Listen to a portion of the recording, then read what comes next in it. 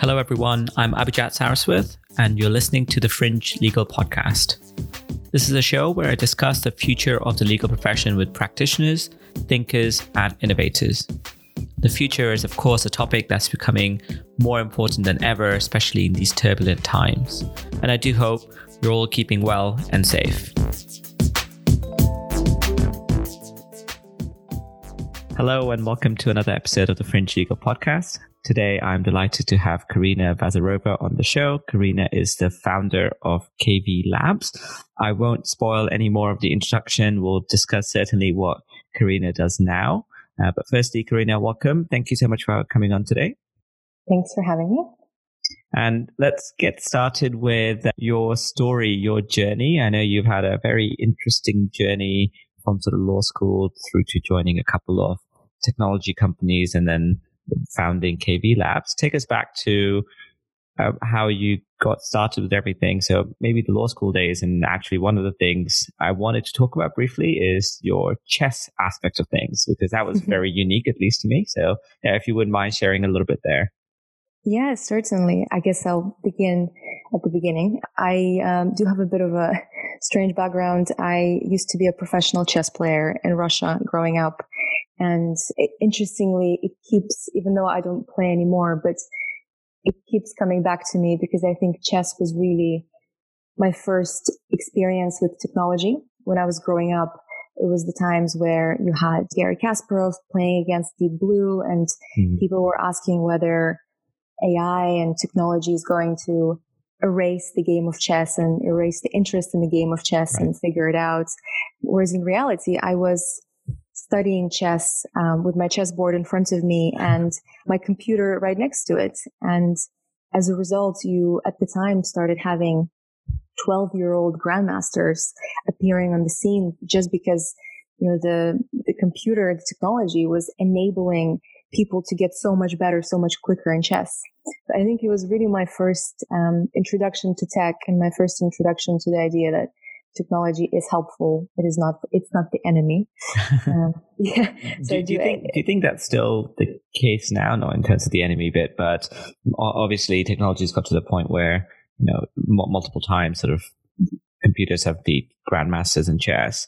Do you think that's still enabling people to take on chess or other such games, Go and whatever else it might be, and just makes it a little bit easier? It's sort of helping to pique the interest in those ancient games? Yeah, I mean, technology has attracted a lot of attention, chess and Go, and that has been positive. Definitely the way that AI is going, there's of course a lot of ethical questions around it, but I think I still, you know, I'm a believer that it has enhanced the game and has introduced this new, completely new dimension to it. And computers and how the computer thinks has become sort of part of the vocabulary among chess players and coaches. And yeah, to me, it just introduced a new dimension, a computer way of thinking, and there's a human way of thinking, and it only bettered the game at the end. Very cool. Okay, so let's and I'm sure we'll dig into some of those computer ways of thinking and other logic type things later. So let's go into what happens after you became a chess master. So you went to university after that, I presume? Yes, I actually got a scholarship to play on a team in the US, in Texas. And I was 16 years old, so I was kind of traveling around the world to play chess professionally in the US.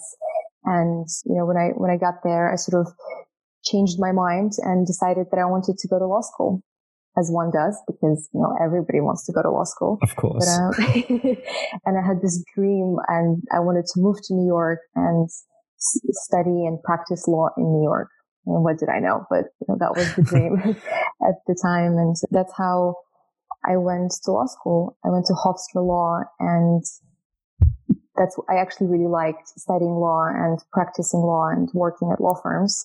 But I was very fortunate that at my law school we had a law and technology lab.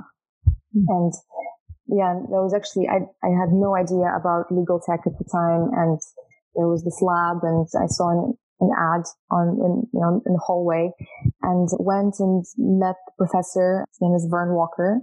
He's still running it.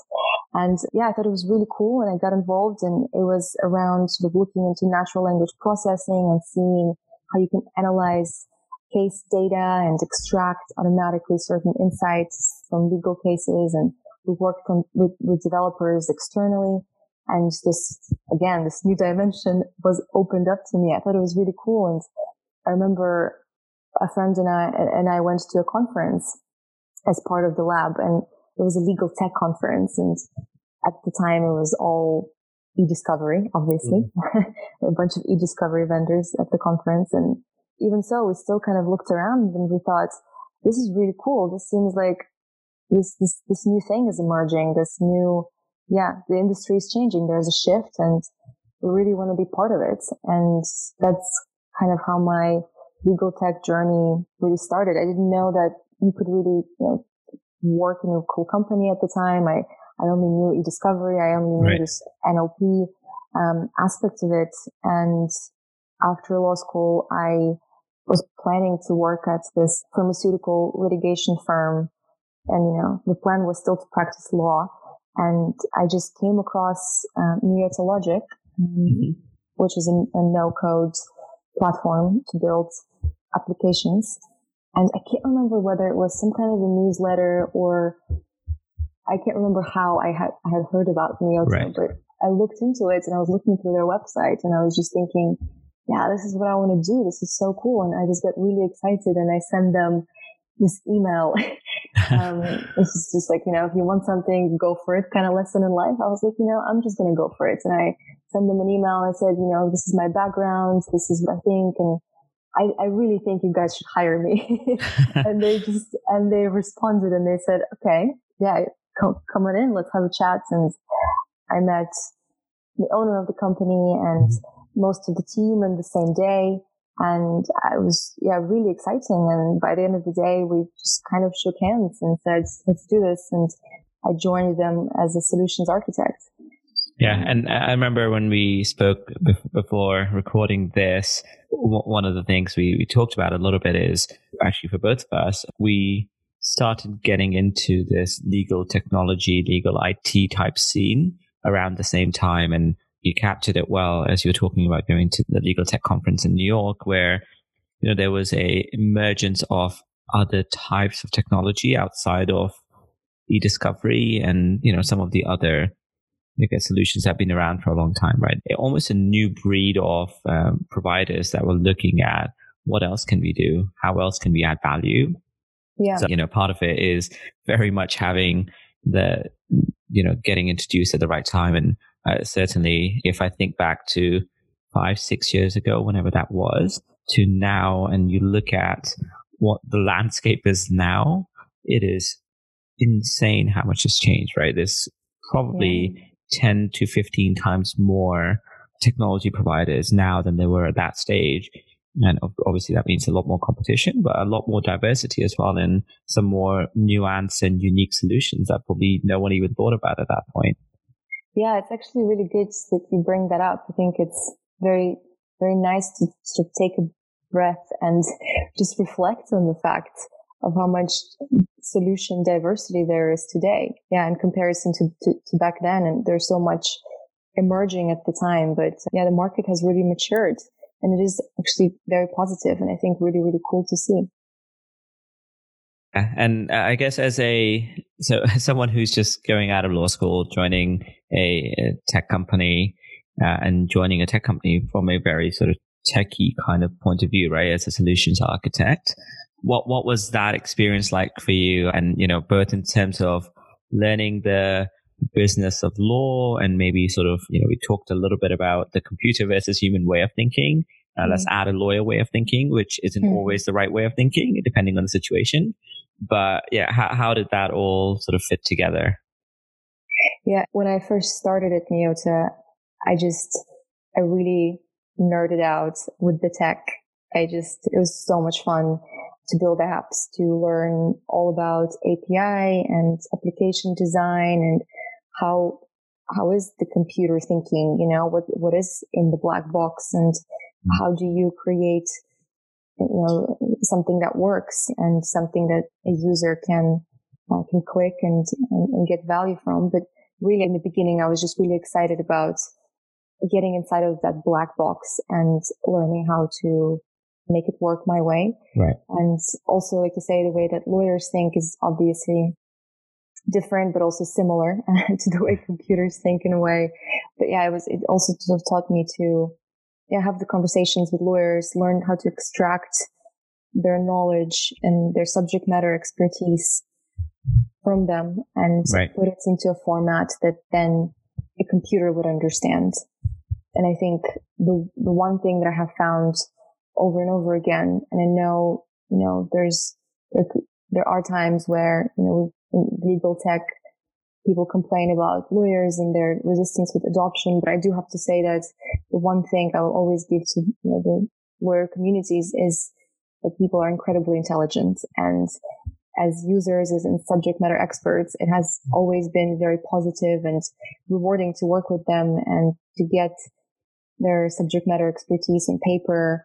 And it was always sort of an experience that was made easier, I think, because lawyers in law school are taught to think almost in the same way that code is written, and if-then statements, and the analytical analysis that goes through a lawyer's mind is actually quite similar to the analytical analysis that goes through a developer's mind as they're designing a system or as they're debugging a problem.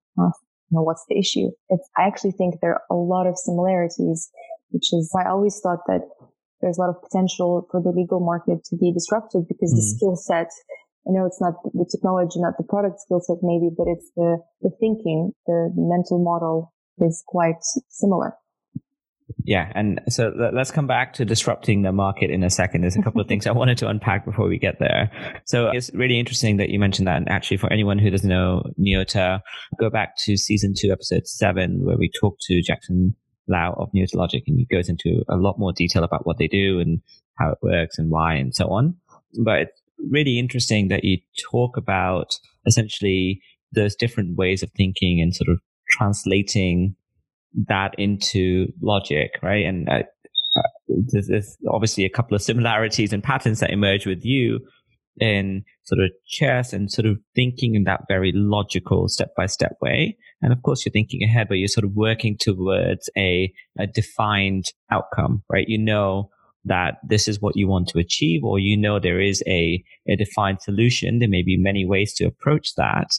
And it is really interesting. And I spoke to someone recently about this, and there's a lot of stigma attached, which personally I don't agree with. And I trained as a lawyer as well, but there's a danger to saying, oh, this is the way that a lawyer thinks, because that applies in very finite situations, right? When you are actually working on a case, on a deal, on any sort of matter where you need to apply your legal expertise, applying that way of thinking, that mental model, is absolutely the perfect time at that stage. What happens quite frequently is people tend to fit that in a lot of different ways of thinking. When they're just trying to go about and learn technology, when they're trying to do something else, then you need to apply a different framework and different mental model, just like a developer and so on. But it's really interesting how, at least the way that you're talking about it, is you're converting, essentially, you're providing that layer to convert legal thinking into tech focused thinking and vice versa, because it does need to work both ways. And of course, there's other things that need to put in there. I guess so. My question for you is, as someone who really nerded out with the technology and who has the legal background, what do you think are some of the ways that people can do that a bit more as they're looking into technology, as they're looking into adoption of technology? How do you make that shift, the switch, a little bit easier, a little bit more flexible? Yeah, I mean, there's a few things to unpack there. I think that everyone is different, and not everybody is, someone that should learn how to code. I think there's a lot of different skills that you could essentially implement into an organization in order to promote innovation, but also promote ability and sort of drive to try new things, to try technology, and to try it in ways that really changes day-to-day experience. And I think probably the key thing that would add value and encourage more innovation would probably be the fail fast mentality, and incorporating that into, whether it's a law firm that's working towards introducing more innovative practices and products, or whether it's an in-house team, or whether it's any kind of corporate organization. There's, especially in law, there's this mentality of being quite risk averse. And when you go to law school, and the way that you are trained inevitably is to identify and account for all the different risks that, lay in front of you in a case or a document in the matter. And in technology, when you're building products, and in any industry that you look at that has been incredibly disruptive and innovative over the time, all of them share in common failing fast and trying different things. And, they say only 1 in 10 disruptors or startups will work out. The other 9 will fail. But you kind of need that turnover in the market of different players trying and failing and learning from each other in order to get that 1 out of 10 that is successful, that works. And that is true in a market, and it's also true within an individual organization, where if you don't have that culture of trying and failing, then it's much harder to learn from mistakes, and it is much harder to finally get to a solution that works.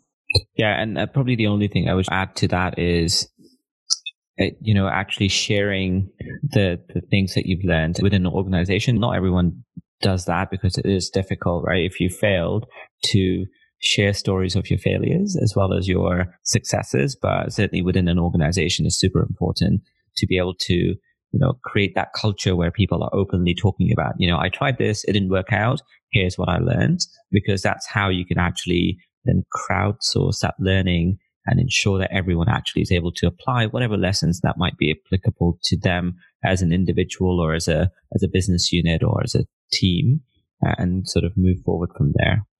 Yeah, absolutely. Communication, learning, and crowdsourcing knowledge is definitely the key ingredients to make that work. Yeah.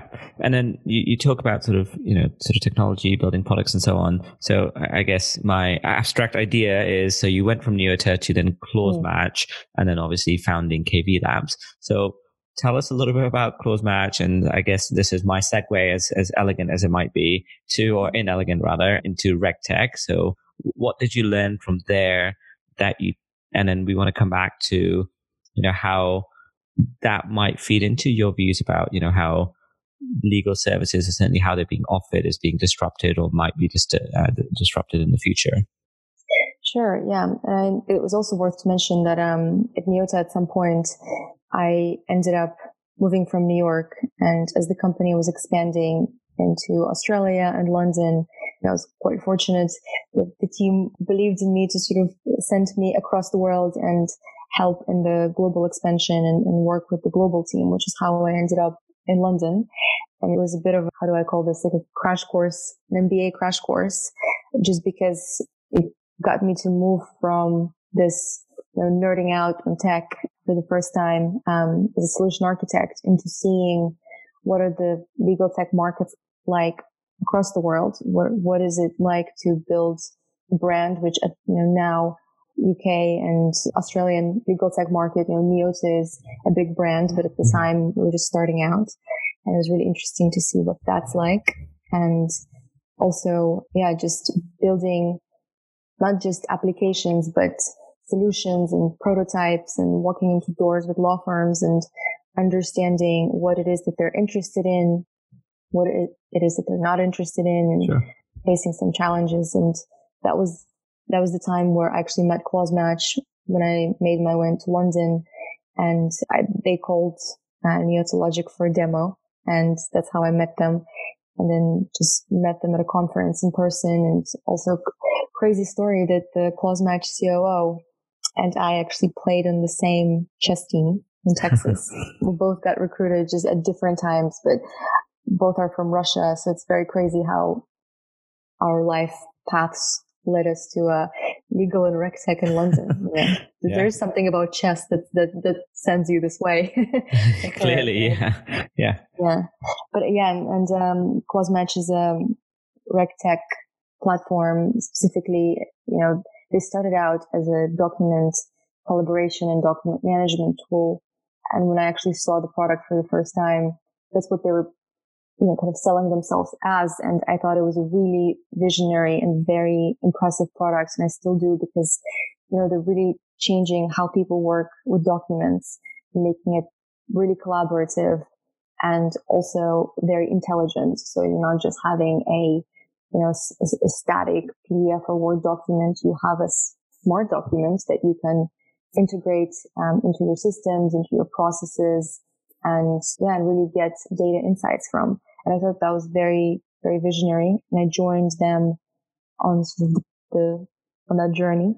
And there I really kind of fell in love with product management, which was really cool, and got to know RegTech as a space. Can you tell us, and imagine I don't know anything about it because it's not too far from the truth. What is RegTech for anyone who doesn't know?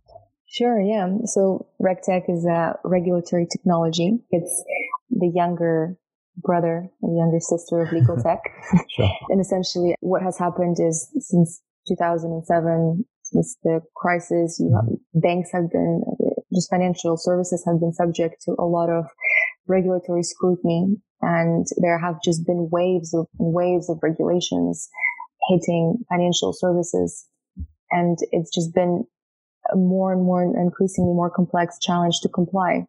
And as a result, the regulatory and compliance function, has grown significantly and has become, first of all, quite a cost center and quite a complex problem that is facilitated by technology.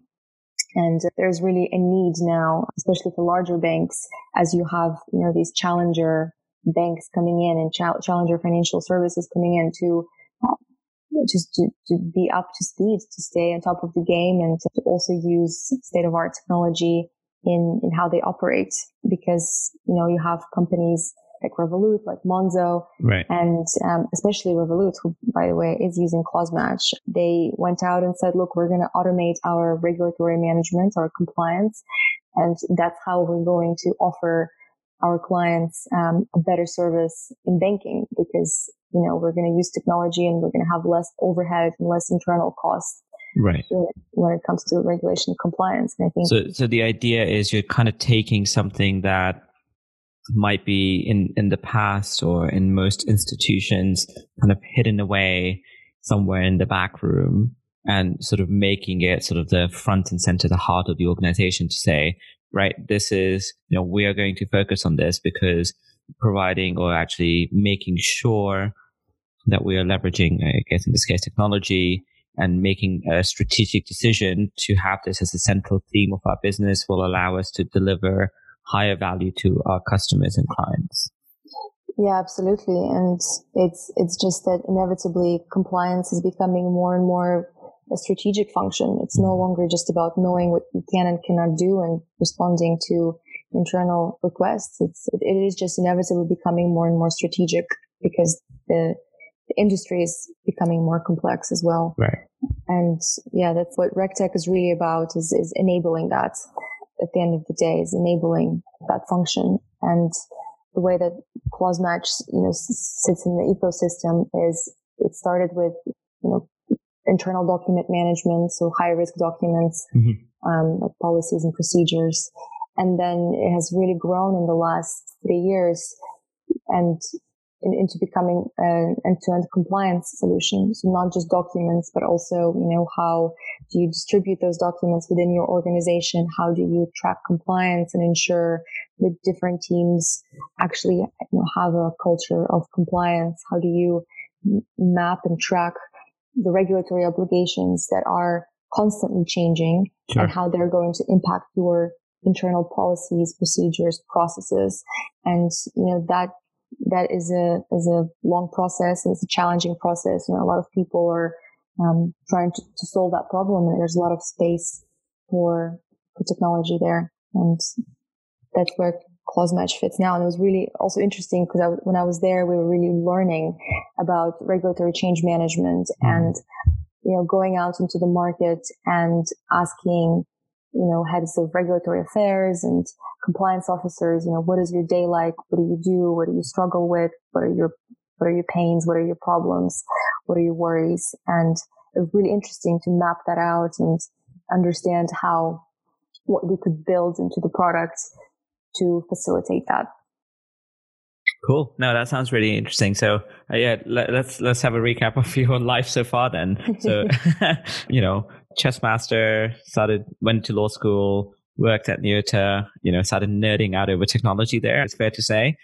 And sort of got essentially almost a real life MBA into the business of law firms and so on. Moved into compliance, which, by the way, is probably no one thinks compliance is sexy. So sort of terming it as RegTech certainly makes it a lot more appealing. And then that sort of bridges the gap into what we want to talk about next, because it sounds like everything that you've talked about around regulatory change management and technology there is all about, how do you utilize technology, automation, and, other such vessels to be able to eradicate and remove and reduce the need for people to perform any sort of these low-level tasks that are important, but they add little value.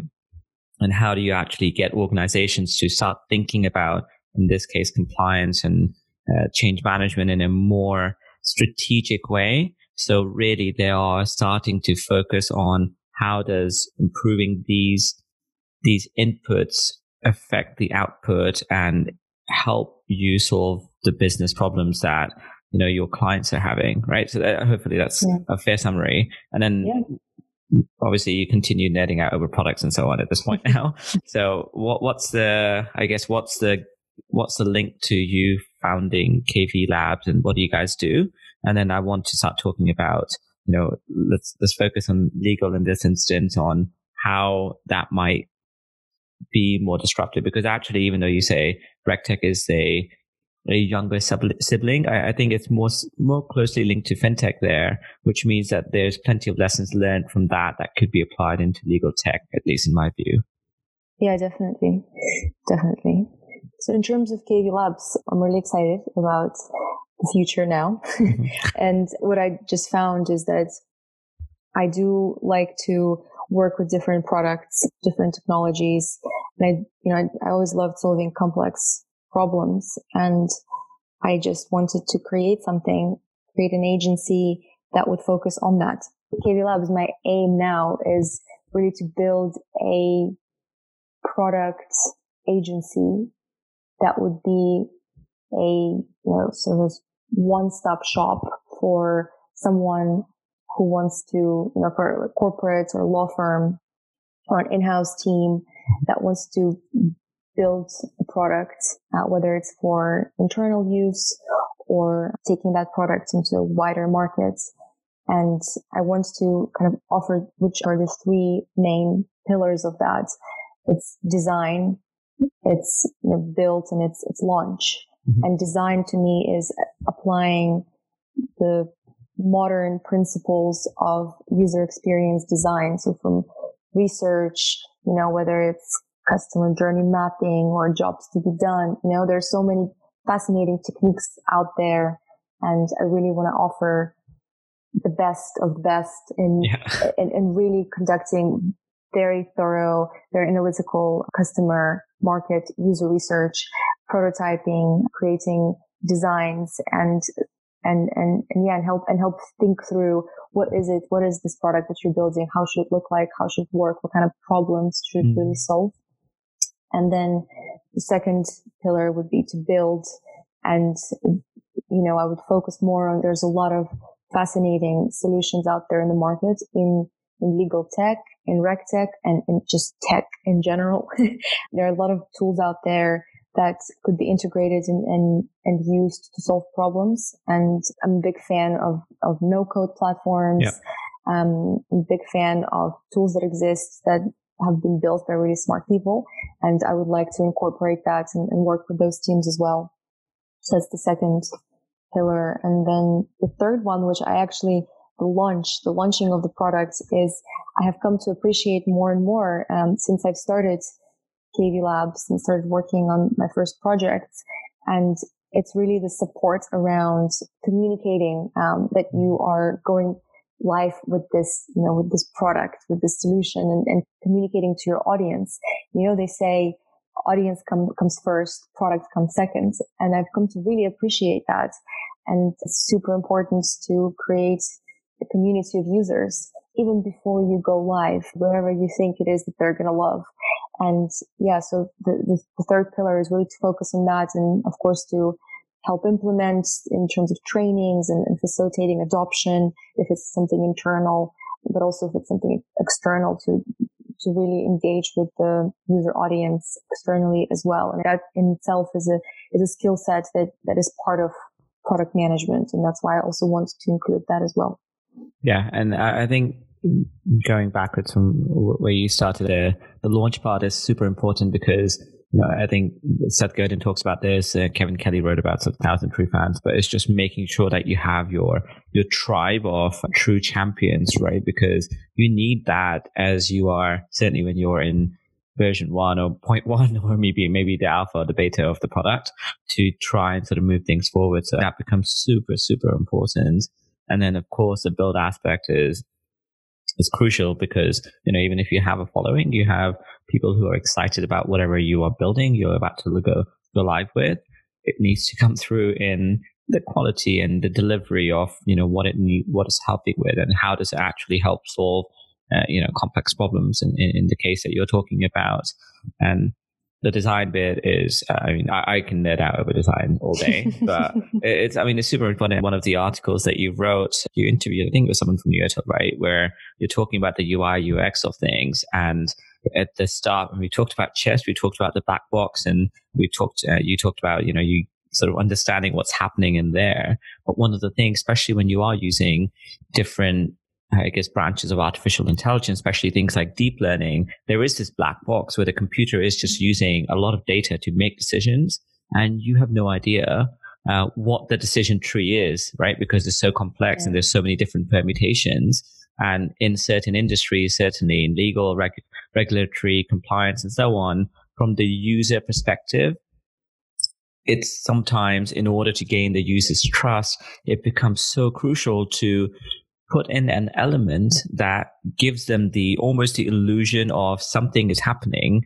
Here's a simplistic view of what's going through, right? And actually, weirdly enough, that there's a lot of this happens in game design, where they put in essentially these sort of visual markers to say something's being computed, where in a lot of cases, actually, something's already been computed, but they just want to give you the faith that actually it's working. Don't worry about it, right? There is some step that someone has programmed and designed that's taking in your input before you're provided with an output. Because in a lot of instances, you can just give people instant output, and that makes them uneasy, right? Because they're not used to that yet.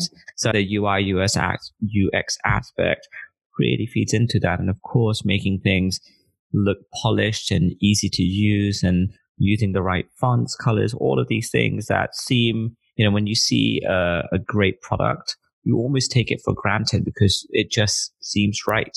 But it's amazing how much effort. Exactly. The amount of time and effort it goes through. And I work with, multiple marketing teams on some of these things, and just talking to them, and they're sort of sitting there making minor adjustments to things. And you're like, of course it doesn't matter, but actually holistically, the whole end result, all of those things make a huge difference, right?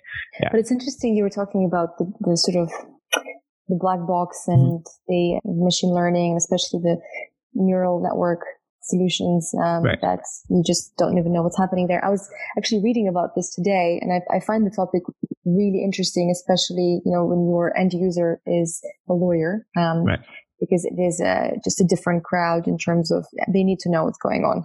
Right. And there's a lot happening in that space in general, in data science space, and there's a lot of kind of need for that outside of legal space as well, where users need to understand and need to have a way for the technology to visualize for them what's happening behind the scenes. And what I actually found really interesting when I was reading about this today is how very often sort of when you deploy AI solutions, how the insights that they bring from the data sets, when you show those insights to subject matter experts, how very often they will look at it and say, well, that's obvious. I already knew that. Like, right. Thanks. But how you could actually, by visualizing the logic, how visualizing where the algorithm maybe struggled more in certain parts of the data set, or where, for example, it had a high error rate. Yeah. It could actually help the end user or the subject matter expert to get an insight from the data set. So by visualizing what's inside of the black box, you're adding more value to the end user. And there's just the data science space is just fascinating because you have this incredibly interesting technology that is, based on math, and we all as lawyers love math. And then, you have legal, which is a very different mindset, and there's so much potential for there to be benefit, but there's still so many user experience challenges.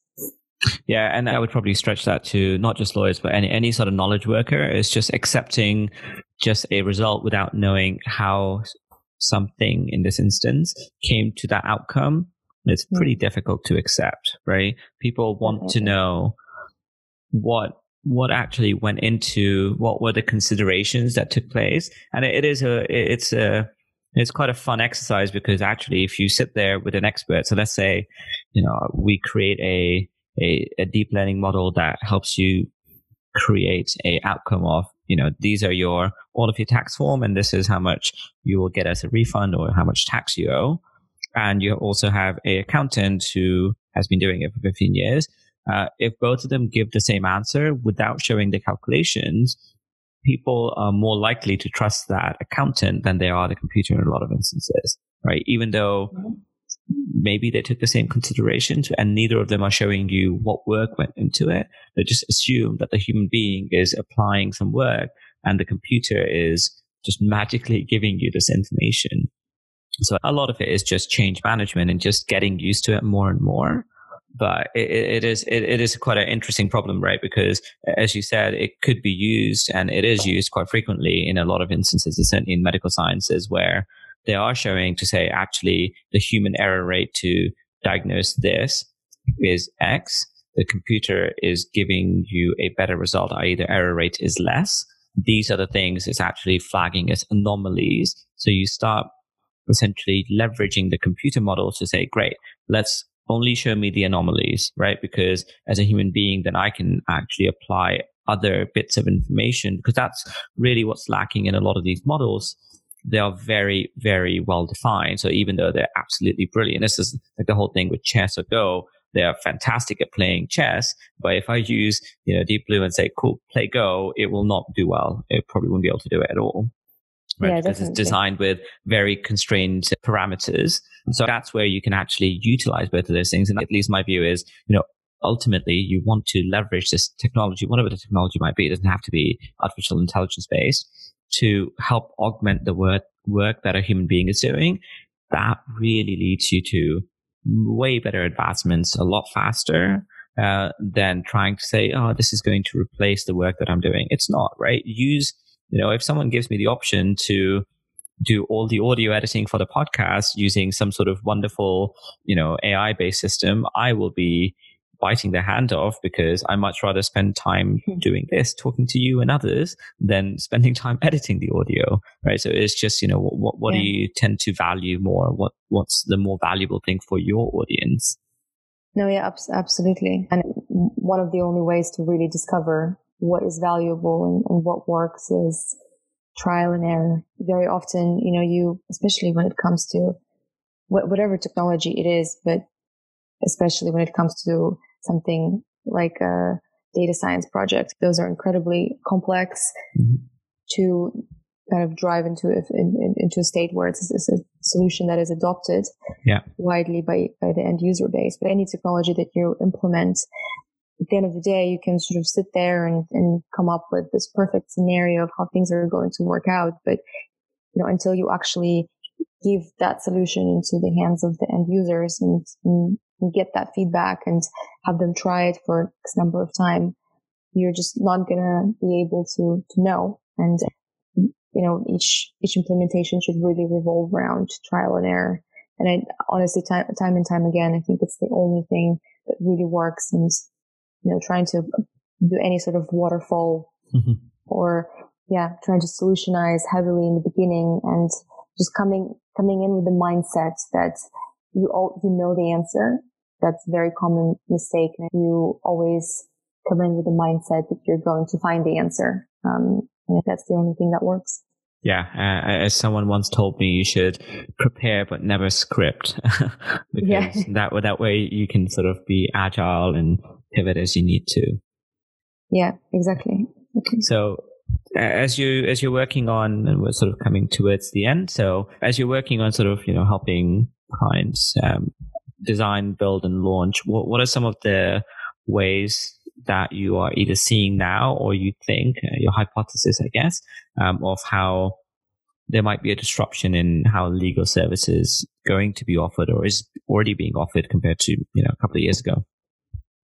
Yeah, sure. So I've been hoping, and for years, really waiting for there to be a disruption in a B2C space in legal, and it's definitely a challenging area just because of the nature of legal services and how personal they are to a lot of people. And, there are a lot of reasons why lawyers are involved.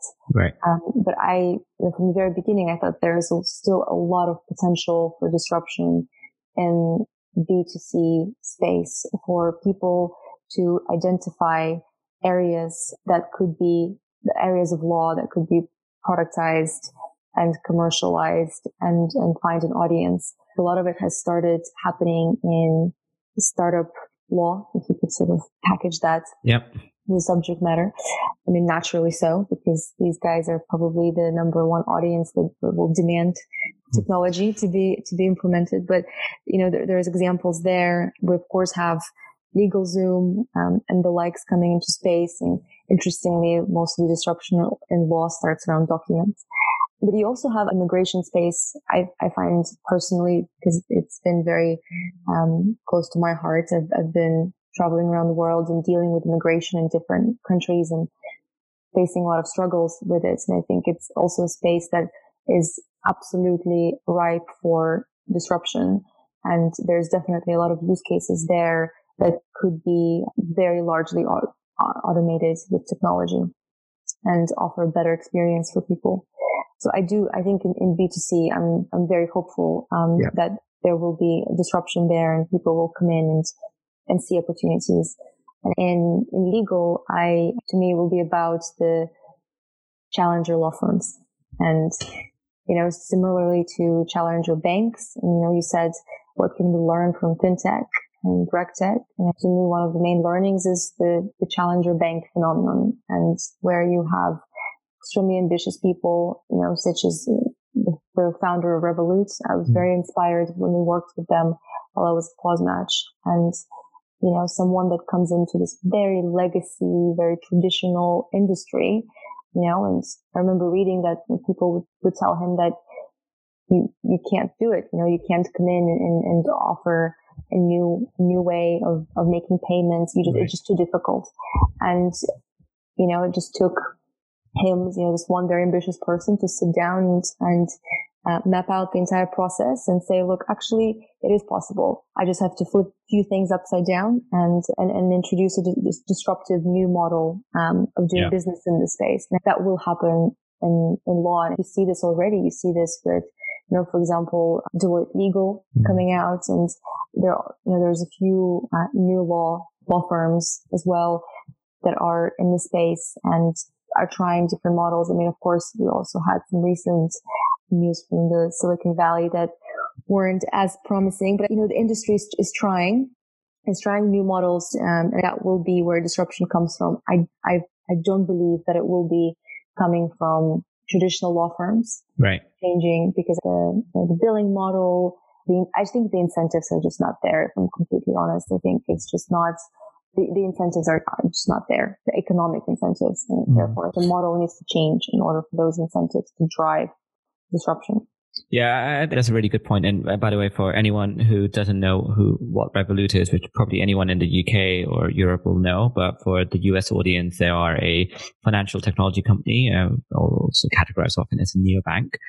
Really worth checking out the story. They founded in 2015, and As of last year, they have like 1,600 employees headquartered in London, and they have revenue of like, I don't know, close to probably about $75 million US, if not more. And really quite very, very cool, interesting story. And the way actually they went around tackling the banking industry in the market, and the way they certainly disrupted, but actually the very strategic way in which they did that to allow them to be successful is really, really cool and quite unique. And they are coming to the US. No affiliation here whatsoever, just know of them, and interesting approach.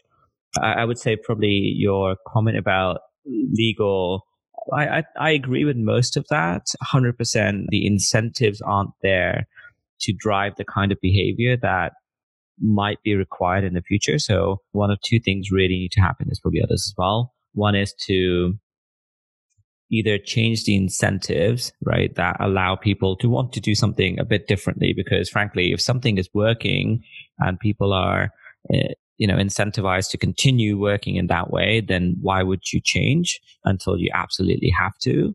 Or you start getting people that come in from outside of the industry, which actually is becoming certainly more common at a C-level for some big firms, certainly some global firms, and they'll start applying their learnings from other verticals and other industries all together. Some of them are for management consulting, some of them for life sciences and logistics and a whole host of other things. And as they come in, and then you'll start seeing this new flavor and blend of ideas in how you execute, even if the models stay the same. And that lays the groundwork, at least I hope, for a deeper level of change later on. But I like the term, the challenger law firms, because someone does need to probably challenge some of those things. And, don't get me wrong, there's plenty of really great things about how law firms are run as a business. But there are some things that, again, looking into what your clients are demanding probably needs to be tweaked. Yeah. No, I do think that, I am a believer in economic incentives driving, companies and how they operate and how they organize themselves and that point I think will also come until the billing model changes and how the services are offered changes fundamentally. There are just less incentives to disrupt the industry. It doesn't mean that, that law firms won't implement technology, that they won't stay innovative, just like more traditional banks are continuing to be innovative and introducing technology. But it's just, I don't think that disruption in the market is going to come from there. It will come from new players coming in. Mm-hmm. Yeah, very much so. Well, thank you so much, Karina. That was a fantastic conversation. If people want to find out more about KV Lab, about what you do, what's the best place, I'll link the website for sure, and the LinkedIn page as well. But yeah, happy for you to sort of have an ask of the audience or sort of share a bit more information how they can get in touch. Yeah, probably LinkedIn would be the best place. We put out quite a bit of content, and it would be really, really interesting to engage with everybody and get more feedback and to create a bit of a platform discussion on LinkedIn. So it's definitely our LinkedIn page. Perfect. Well, yeah, thank you once again. It was a pleasure talking to you, and hopefully we'll see each other in London soon. Great. Thanks for having me.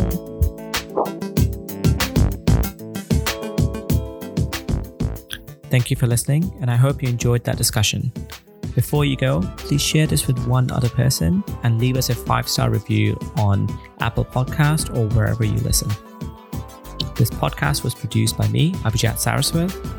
Paula Chrysostomou is the manager for the show, and Priti Saraswat is the content strategist. You can listen to all previous episodes and reach out to us at fringelegal.com. Thank you.